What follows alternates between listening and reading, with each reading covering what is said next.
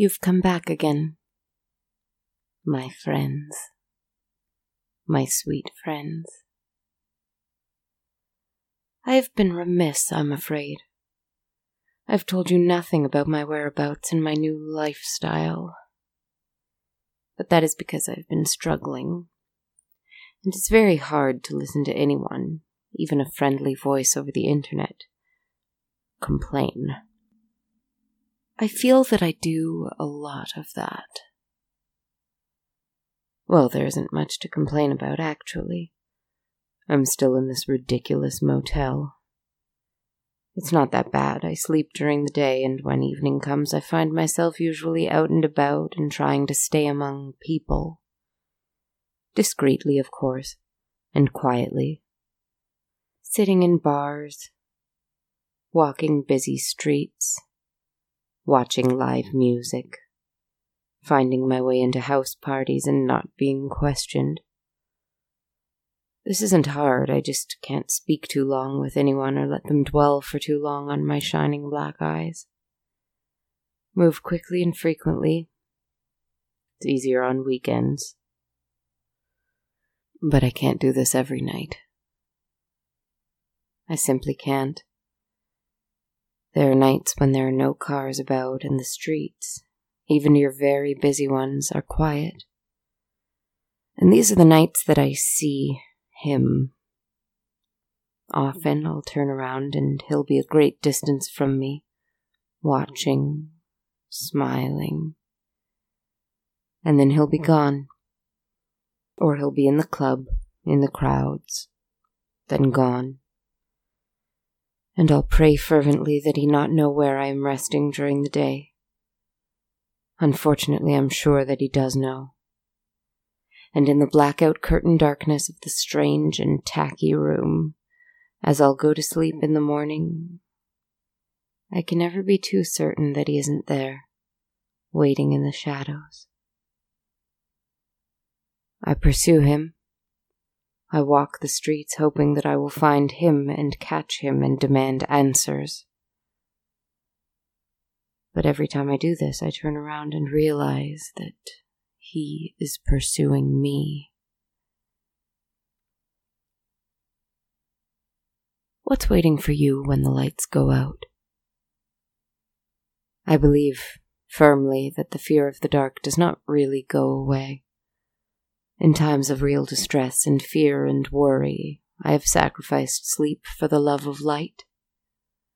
Even I, who, I don't hesitate to tell you, many fear the dark because of.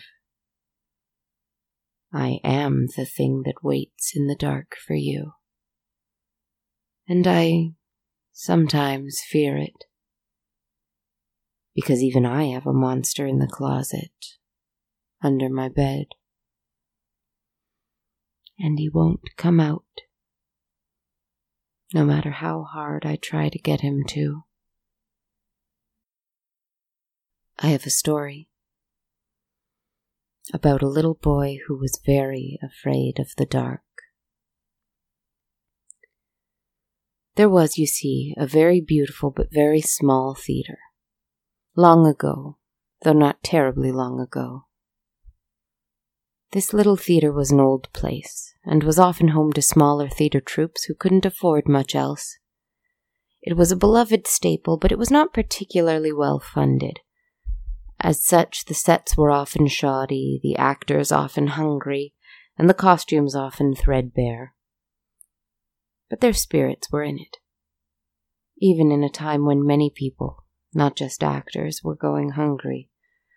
This theater was a cathedral of escapism, a place where the hungry and the unhappy could go and forget about their problems. And they often did so with a great epic play of Shakespeare's like Hamlet, Macbeth, Richard III, anything that was grand and regal and spoke of people with troubles that were somehow more grand than those of the sad, hungry people of the day. Somehow watching them struggle with their larger-than-life, fascinating, romantic, and devastating issues was cathartic and wonderful. Theater companies came and went, but what they didn't know about was the little boy who watched in the wings. The little boy who would watch the actors go on and off stage, love each other, hate each other, recite beautiful poetry, fight dangerous sword fights, and leave the theater after the show laughing to each other, drunk off their own talent. I can't tell you much about this boy because no one knew anything about him. The little boy kept to himself. He was content. No one acknowledged him, no one bothered him. No one saw him, in fact. No one knew he was there. I shan't tell you why just yet. And he didn't mind. He was just so happy to get to watch these immense, lovely stories every night. And he had an evening ritual. He would wait, quietly and patiently in the wings, for the stagehands to clear the stage and clean up. He would wait until the actors had left their dressing rooms, and just before the place was locked up for the night, one lone technician would walk to the center of the stage, bringing a lone, free-standing electric light with him. And he would turn it on, then he would walk to the back of the theater and turn the rest of the lights off. But the darkness didn't last very long. The lone stage light, the ghost light, he heard it called, though he paid little attention to that name, would be on. The doors to the theater were locked from the outside, and the little boy had the entire stage to himself, with just one modest, dim light as his spotlight. And he would perform all night for no one but himself. Anon he finds him striking too short at Greeks, his antique sword rebellious to his arm lies. He danced gleefully around the dim light. He sang songs. He fought shadows with imaginary swords, meanwhile muttering lines from his favorite Shakespeare play to no one. Then senseless Iliad, he would speak the speeches he had memorized night after night, and this little boy was so happy. For lo, his sword, even without an audience, just for himself, he could put on his plays, his versions, a child's happy and adventurous version of these quite serious and quite mature plays. No. Hamlet was his hero, Romeo was his mentor, Viola was his sister, Lear was his grandfather. This was his life, or whatever it was that he was living, silently. And every morning he would creep back to the shadows, as the technician would return and turn off the ghost light on the stage. He would turn the rest of the lights on, and life went on as usual for everyone else, without knowledge of this strange, lonely, but happy little boy. Every night this light was left on. For what reason? There were rumors to the myth, largely to do with the fact that if anyone was left out and about around the stage, it would be unsafe for them to not be able to see the edge of it. The light must be there to show the steep drop-off and prevent an accident. But there was another myth, one that the boy didn't like.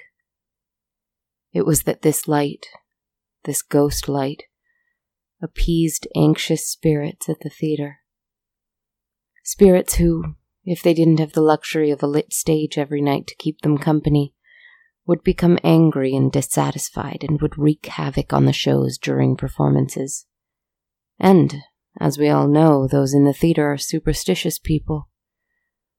But the notion of ghosts on the stage with him, angry ghosts who would seek to ruin his beloved Shakespeare plays, upset the little boy and frightened him.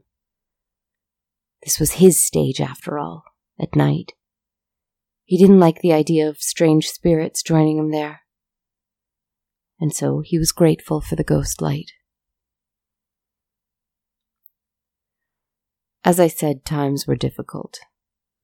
Though the plays were entirely necessary and beloved by audiences, Funds were cut tighter and tighter until, finally, the theater no longer had any real use in this society, in this town. It was an expense to keep it running. The actors needed to get real jobs. Factory jobs, perhaps. Something stable, something to feed themselves and their families. Not that there were any other jobs available, but this playing pretend was no longer a viable option. And so the actors packed up their dressing rooms and left. The director made arrangements and had sets torn down or thrown away or burned for firewood. Stagehands left the theater together to go for one last drink before parting ways. And the technician walked to the center of the stage, and he turned off the ghost light, and he locked the doors, and he left, never to return. This little boy was all alone in this big, empty place, and it was dark, very dark. He tried to turn on the ghost light, but it was no use. He was all alone. Well, not quite. For in the shadows, he thought he could make out the silhouettes of figures, unfamiliar, perhaps unfriendly, sitting in the audience, just waiting, watching. And the little boy tried to hide in the shadows. He tried to perform his little plays. He tried to leave the theater, but nothing worked. He was frenzied with fear. He railed about, he screamed, he threw things about, he smashed old props, he banged on the walls, he stomped on the floors. And who knows how long this may have felt to this poor little boy. How much time did he feel had passed? For truth be told, many, many years passed. And surrounding buildings began to spread rumors. People who walked by the theater and heard strange noises, or who saw through a window objects being thrown about, were frightened of what was living in the old, abandoned theater. Every now and then a curious teenager or a potential buyer would wander in. However, they didn't turn on the ghost light, and they would find old, dusty props thrown at their head, or they would hear an anguished scream in the rafters, or hear knocking on the set doors, and they would turn tail and leave for fear. But the boy didn't mean to frighten them away.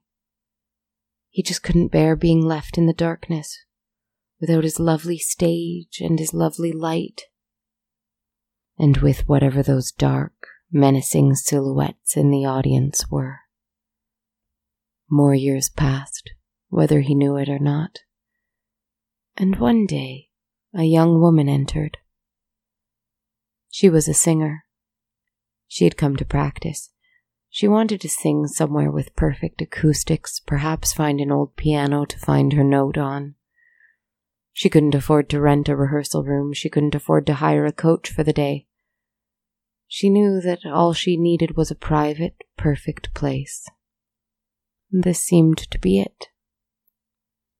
Wearing blue jeans and a t-shirt with some modern band's logo on it, she seemed terribly out of place in this theater.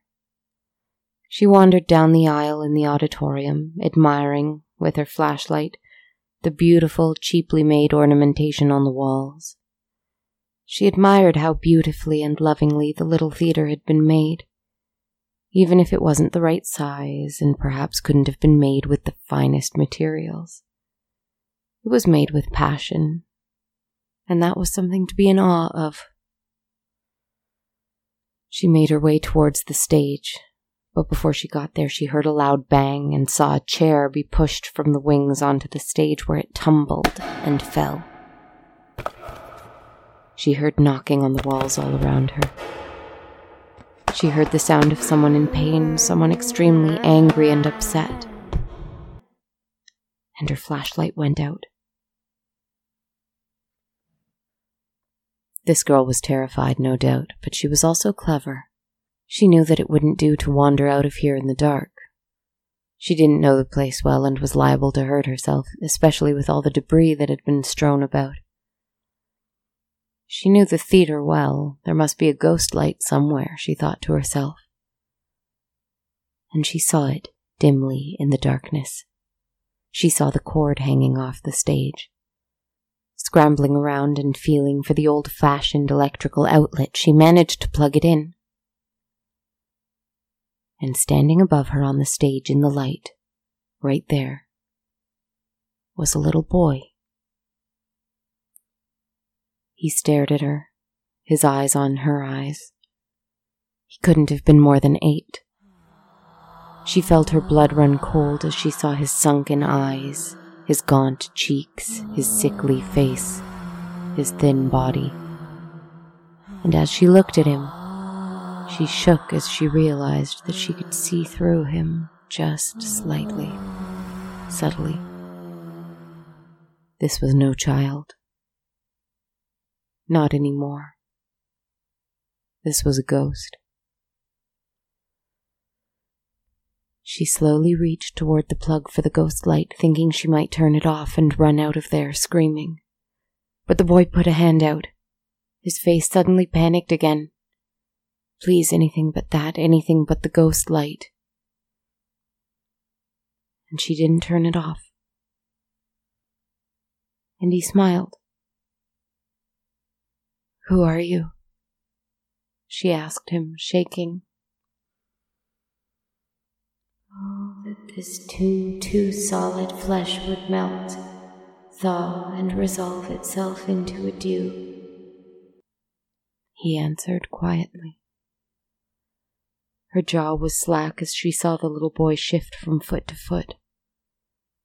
Nervous, he went on. How weary, stale, flat, and unprofitable seem to me all the uses of this world. Fie on it. Ah, fie, 'tis. And he paused. 'Tis. He couldn't remember it. He looked down at his feet sadly, his eyes red and weary. 'Tis an unweeded garden that grows to seed, the girl continued for him. He looked up and he smiled. He hopped to his feet. Yes, that was how it went. How could he have forgotten? Oh, that this too solid flesh would melt. He started again, this time confidently finding his place in the light and enjoying every word out of his mouth. And the singer sat down in the audience and watched. Oh, that this too solid flesh would melt, thaw, and as he spoke, into and as his eyes adjusted to the light a little, and not fixed it seemed that the audience was absolutely full. Oh, God. The silhouetted figures were not menacing, they were not unfriendly, they were merely audience members. Seemed to me all the uses of this world. Perhaps from mismatched time periods, but they all had one thing in common. They wanted to watch the show. And the little boy performed for them. That it should come to this. They watched him play what was basically a child's game in front of them, but they were so happy, so full of pure mirth and glee. A mirth and glee that he shared with them, as a wonderful gift perhaps, that it did not matter that this wasn't actually a play. His life had been short, many years ago, but his heaven was on this stage, with this ghost light, and he had finally had his little audience. But break my heart, for I must hold my tongue. And the young singer, the only person alive in this auditorium, could not see it, but the boy could. The audience leapt to its feet and applauded, laughed, cheered. And he laughed, he bowed, he jumped, he danced. He was ecstatically happy. For the first time since he had been alive, which was a long time ago, long before he had even begun to play on stage in the ghost light. He was so totally happy. And he disappeared before her very eyes. I suppose he had what he needed now. He would never bother this place again. He was gone, and he was happy. He never came back to that place. I think he's gone forever. To some happy, peaceful place, I hope. That's where he deserves to be. Not locked up in the dark.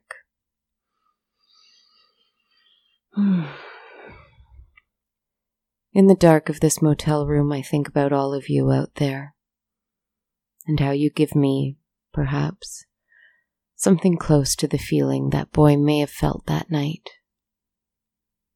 And yet, without my dark, terrible stranger here, what is it all worth? If I don't have answers. If I don't have real companionship. If I don't have... well, it's not really love, is it? Perhaps if... What was that? Ah. So he's finally here. Good. So, my friends, do I let him in?